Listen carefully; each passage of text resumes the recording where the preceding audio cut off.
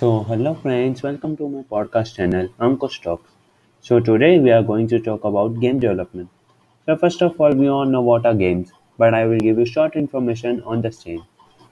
Games are often compared to different forms of entertainment, such as reading books, watching movie, etc. According to me, games are different from the other forms, as we are actually immersed into a gameplay or story. And in other forms, we are just observers of a particular story. In games, you can be a warrior or a school teacher or a soldier or an historic soldier in a war. These things actually amuse me to search for how do developers make such games and the gamers gets addicted to the game. So I decided my topic as game development. Let's move further. So what is game development? Game development is the overall process of creating a video game. Many people assume that game development is as easy as playing games, but game development is very much difficult than playing games. For example, we all know that classic Snake game, which is very much basic game with very low graphics, takes thousand lines of coding to develop. There are many components like story, lighting, characters, background, etc. that merge together to create a game. So the things you need to learn for becoming a game developer are, first of all, computer programming. The interesting virgin view in a game is all created using computer programming. So the reason, this is the main reason to learn computer programming to be a game developer. You can learn various languages like C++, C, Python, Java, but C++ is one of the most popular in game development and it is commonly used in writing game engines. The second thing you have to do to become a game developer is choosing a non-game engine. There are many game engines you can choose according to your choice. The most popular game engine is Unity, which is quite easy to learn and also has a personal edition which is free. The another game engine is Unreal Engine, which can be modified to create a unique game. After choosing a game engine, you can create a basic game. So that will help you to clear the concept of game development. And the fourth thing you need to learn, you need to do is understand game design patterns.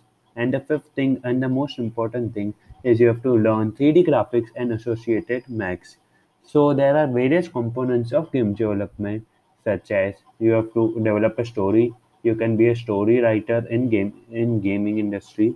You can design your own characters, as characters are considered to be the backbone of games.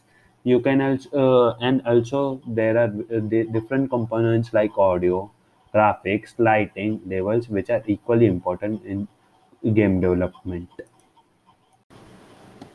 So, are you ready to become a game designer as a career? And what you should study to become a game designer? So, an aspirant does not require a degree or diploma to become a game designer, as numerous employers give more preference to experience and game knowledge. For becoming a game designer, a candidate must have a certain set of skills which he or she can acquire after completing relevant courses like BSc in graphics, animation and gaming, BTech in computer science and game development, BA in digital filmmaking and animation, Master of Science in Multimedia and Animation, etc. etc. So, you can a bachelor degrees in game design can be earned soon after completing class 12 or intermediate successfully. Game designers must possess a bachelor's or diploma in in game engineering or other equivalent fields. So, pros of becoming a game designer are no hard and fast rule on the required qualification. You can be a game designer if you have the right traits. Any relevant degree would just act like cherry on the top.